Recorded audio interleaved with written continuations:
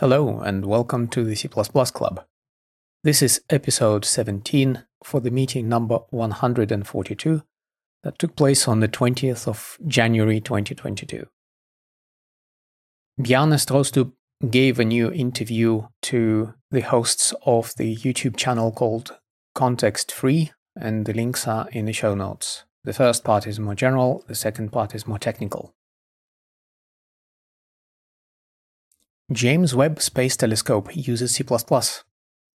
During a YouTube Q&A session, the JWST team stated that the telescope onboard software is written in C++. There are 2 Reddit threads on that, links in the show notes.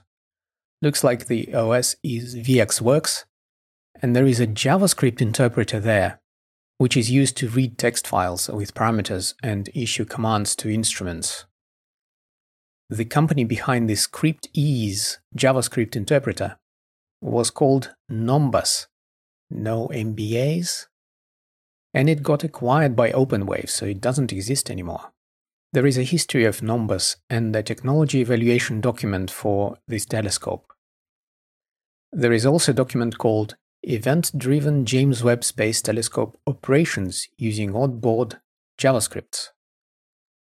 One of the Redditors in the thread says that the CPU that powers JWST is RAD 750, which is a modified PowerPC 750 CPU, similar to the CPU in the Nintendo GameCube. GCC 12 supports Mold Linker. GCC 12 just added support for the amazingly fast Mold Linker, which leaves other linkers in the dust, including LLD. Just look at those sweet benchmarks. 2021 C++ standardization highlights. Botond Balor writes, the ISO C++ Standards Committee has not met in person since its February 2020 meeting in Prague. However, the committee and its subgroups have continued their work through the remote collaboration, and a number of notable proposals have been adopted into C++23, with many others in the pipeline. I've been less involved in the committee than before, so this post will not be as comprehensive as my previous trip reports." End quote. Botond describes remote collaboration in the committee, where subgroups would meet on Zoom throughout the year, with virtual plenary meetings and votes 3 times per year. He lists some key procedure documents: the C++ International Standards Schedule, an outline of C++23 priorities, an outline of remote collaboration model, papers and mailings, and the GitHub issue tracker for papers. New to me was the GitHub forwarding link for papers. That's https wg21.link/p and then the number of the proposal, which I knew before, but apparently if you append another slash and write GitHub, it will take you to the GitHub progress status page for that particular paper. Botond lists the proposals selected for C++23 and links to the appropriate papers, as well as technical specifications and papers in progress. He pays special attention to the following topics: fixing the range for loop, the rejected proposal to address the issue of lifetime of temporaries. Quote, unfortunately, the proposal narrowly failed to garner consensus in UG, with some participants feeling that this was too specialized a solution that would not address similar cases of dangling references in contexts other than the range-based for loop, such as auto-ref range equals foo, and then in the parentheses you have a function called temp, which produces a temporary. I think the counter-argument here is that in these cases the dangling reference is explicitly visible, whereas in the range-based for loop it's hidden inside the implicit rewrite of the loop. End quote. Perfect is the enemy of good, am I right? Another issue Botond talks about is named arguments making a comeback. And Botond finishes with this, quote, Collaboration for the time being continues to be remote. As of this writing, the earliest in-person meeting not to be definitely cancelled is the one in July 2022. It remains to be seen whether we'll in fact be able to hold this meeting in person. Whenever the committee does resume in-person meetings, they're likely to, at least initially, be hybrid, meaning there will be audio-visual equipment to allow continued remote participation for those who prefer it. A little update: the face-to-face meeting in July 2022 has been cancelled, and also I've received credible feedback that mixed meetings don't really work. Almost always unsigned. Dale Weiler wrote an article called "Almost Always Unsigned," and I'm not sure what to think.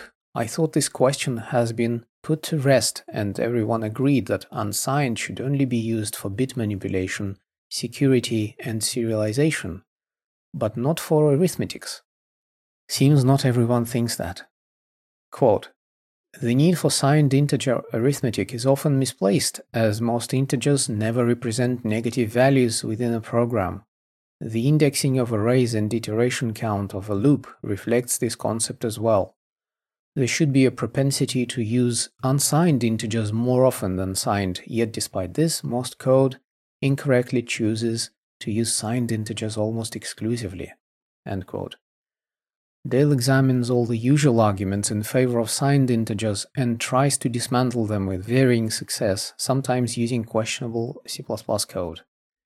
He addresses the following points in favor of signed: the safety argument, dealing with overflow and underflow, loop variables, for which his solution is just to use reverse iteration, which is completely natural looking.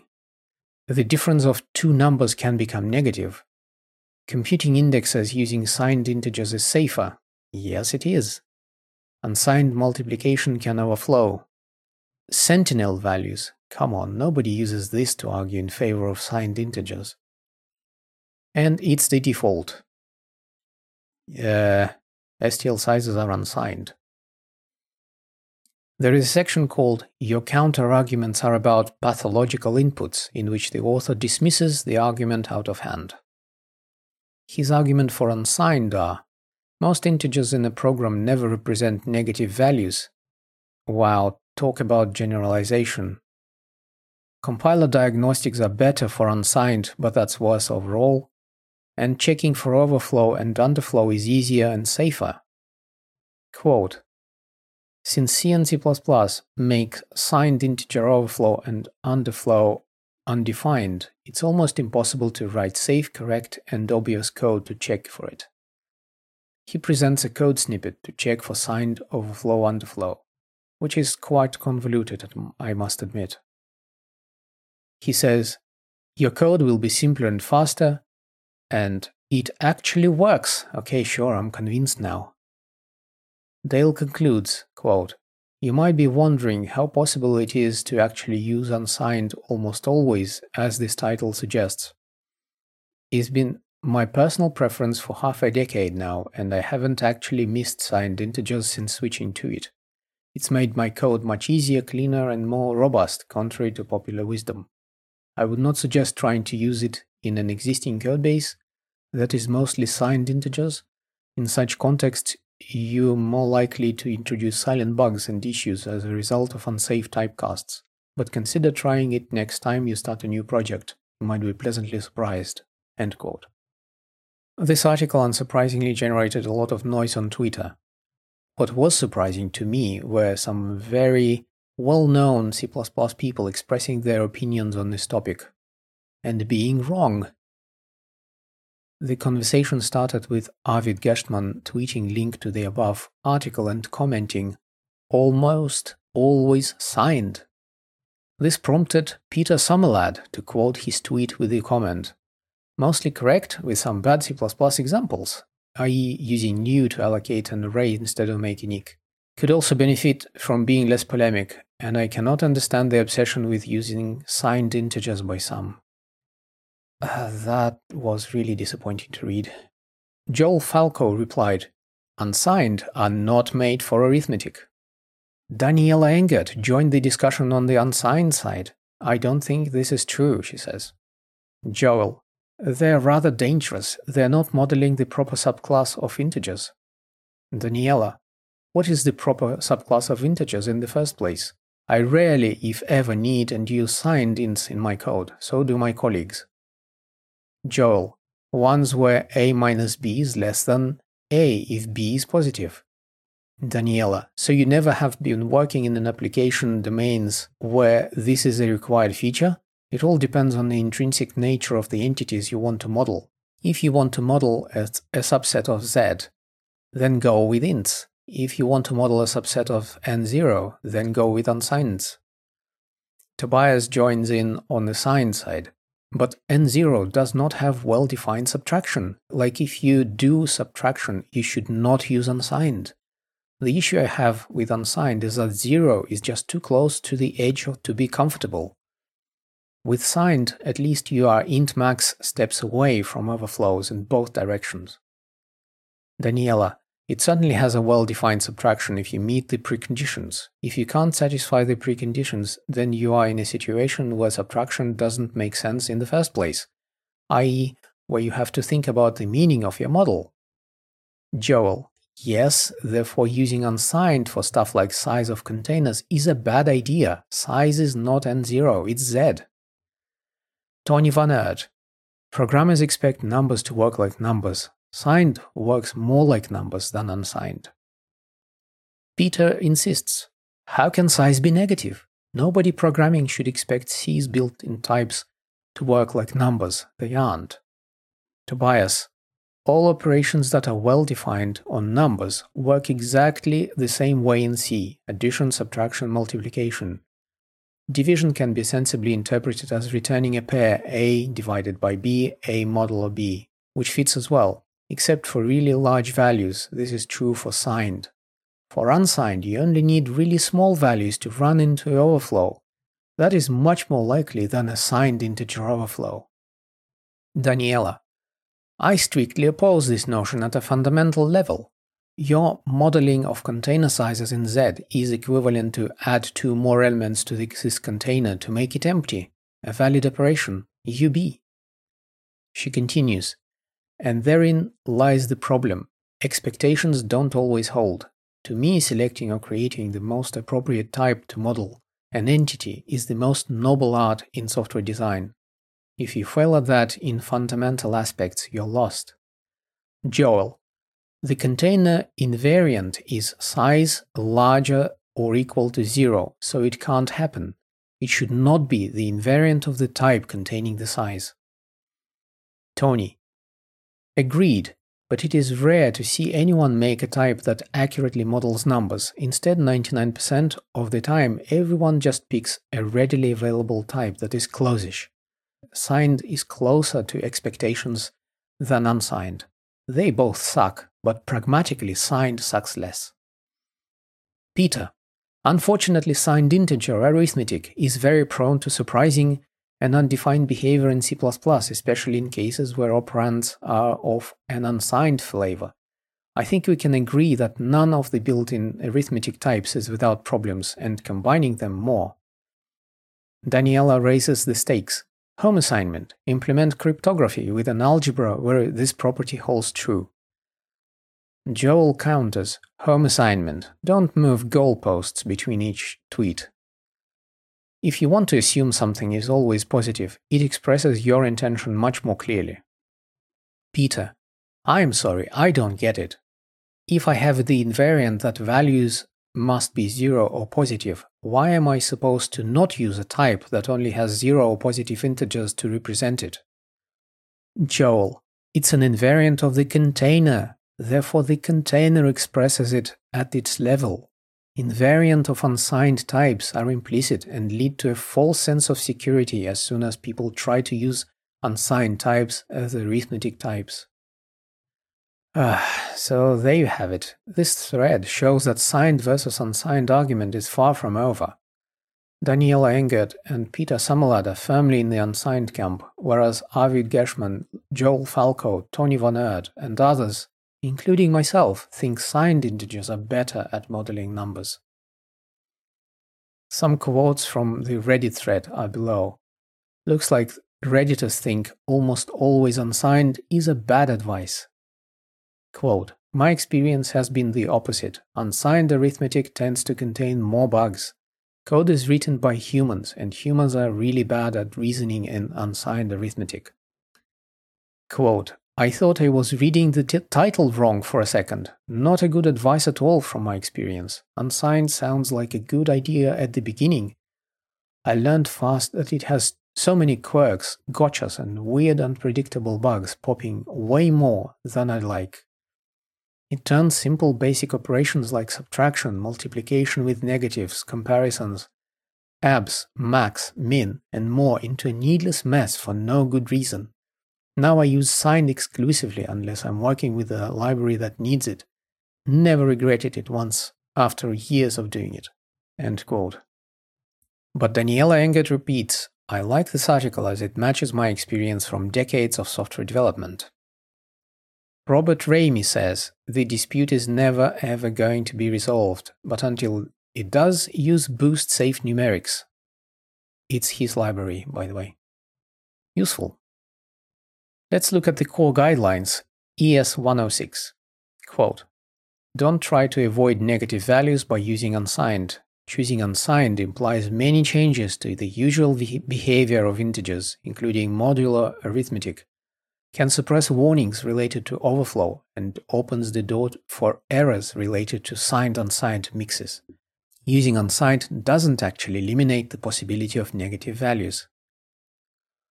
Core Guidelines ES 107.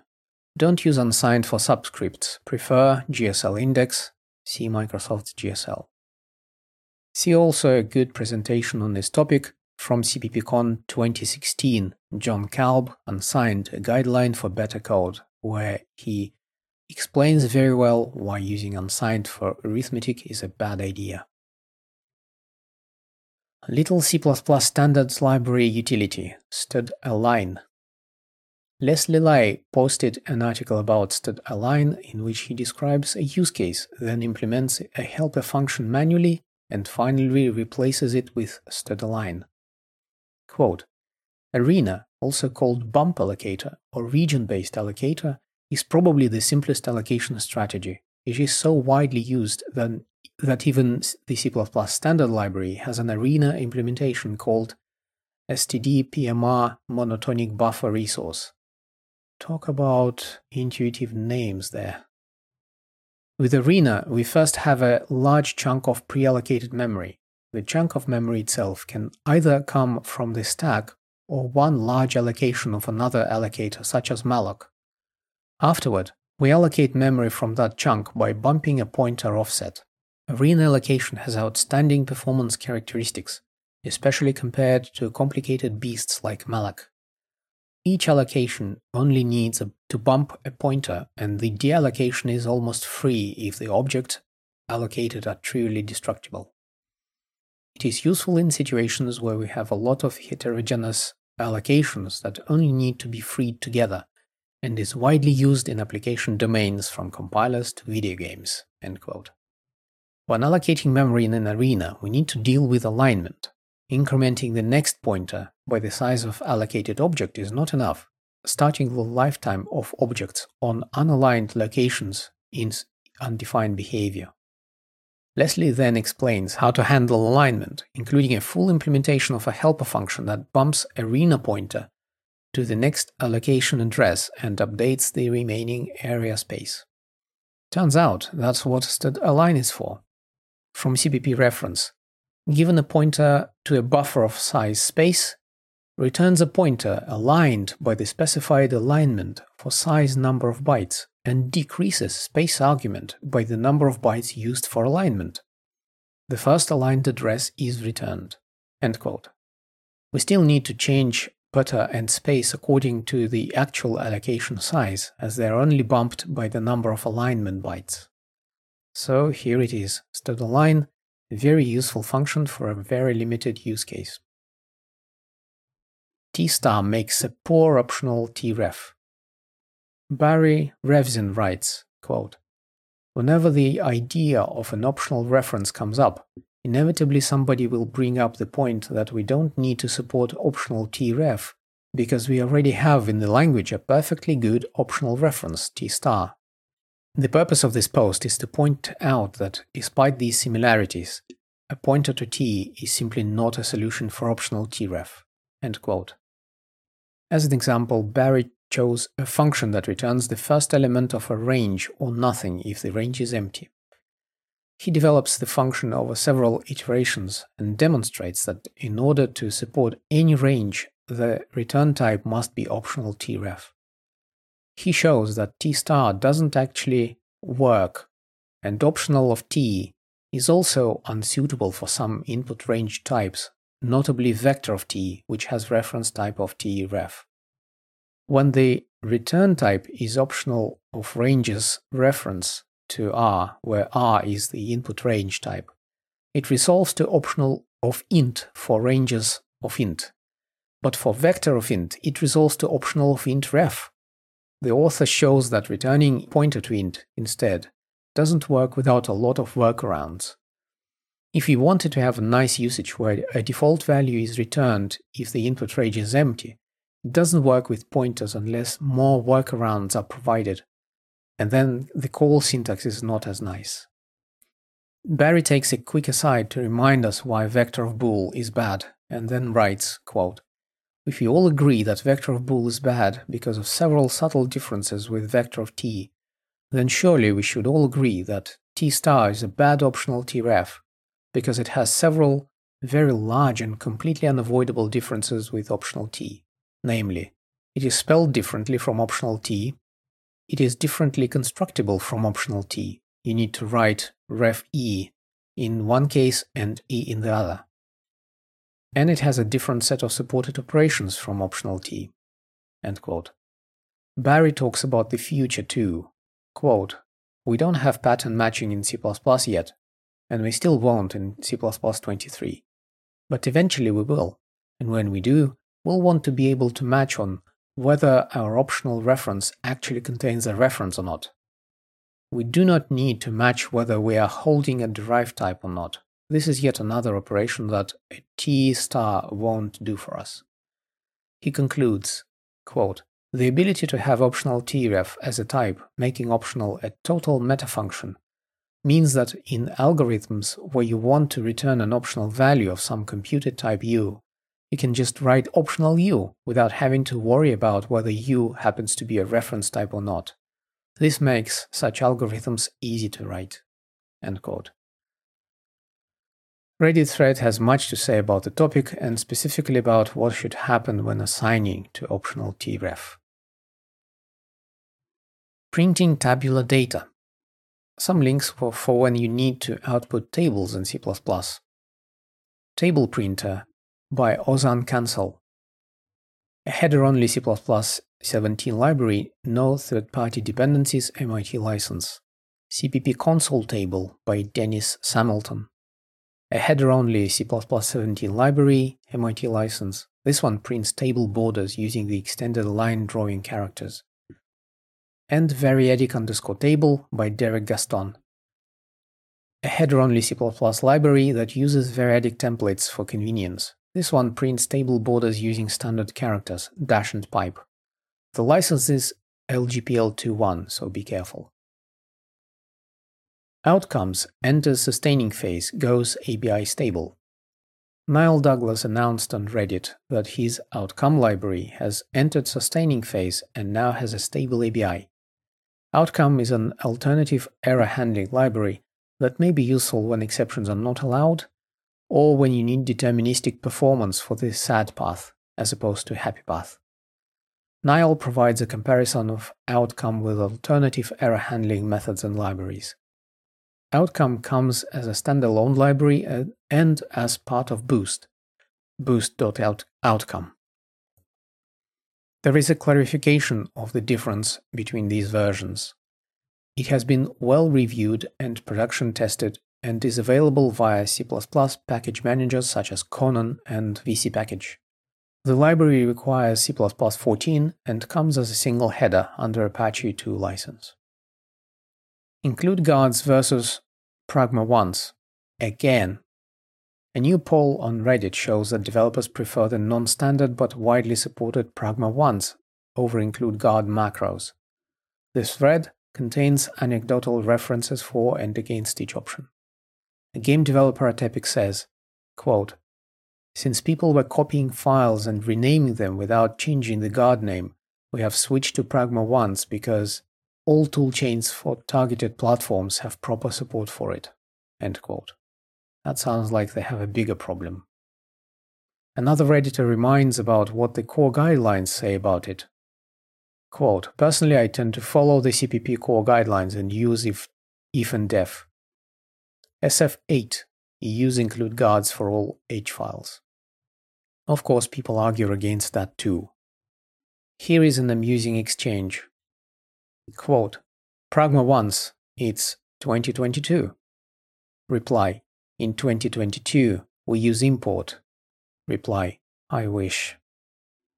That's it for now, and I'll leave you with a couple of lighter snippets. This is what I overheard. Life lessons. Life taught me 2 lessons. The first I don't remember, and the second was write everything down. Something from Reddit. Rust does generics a lot better than C++. And someone replies, "If a C++ developer is ever stranded in the desert, all he has to do is say to the empty sands, 'C++ is pretty okay.' A Rust enthusiast will appear immediately to correct him." Okay, that's it. Thanks for joining me today, and I'll talk to you soon. Bye.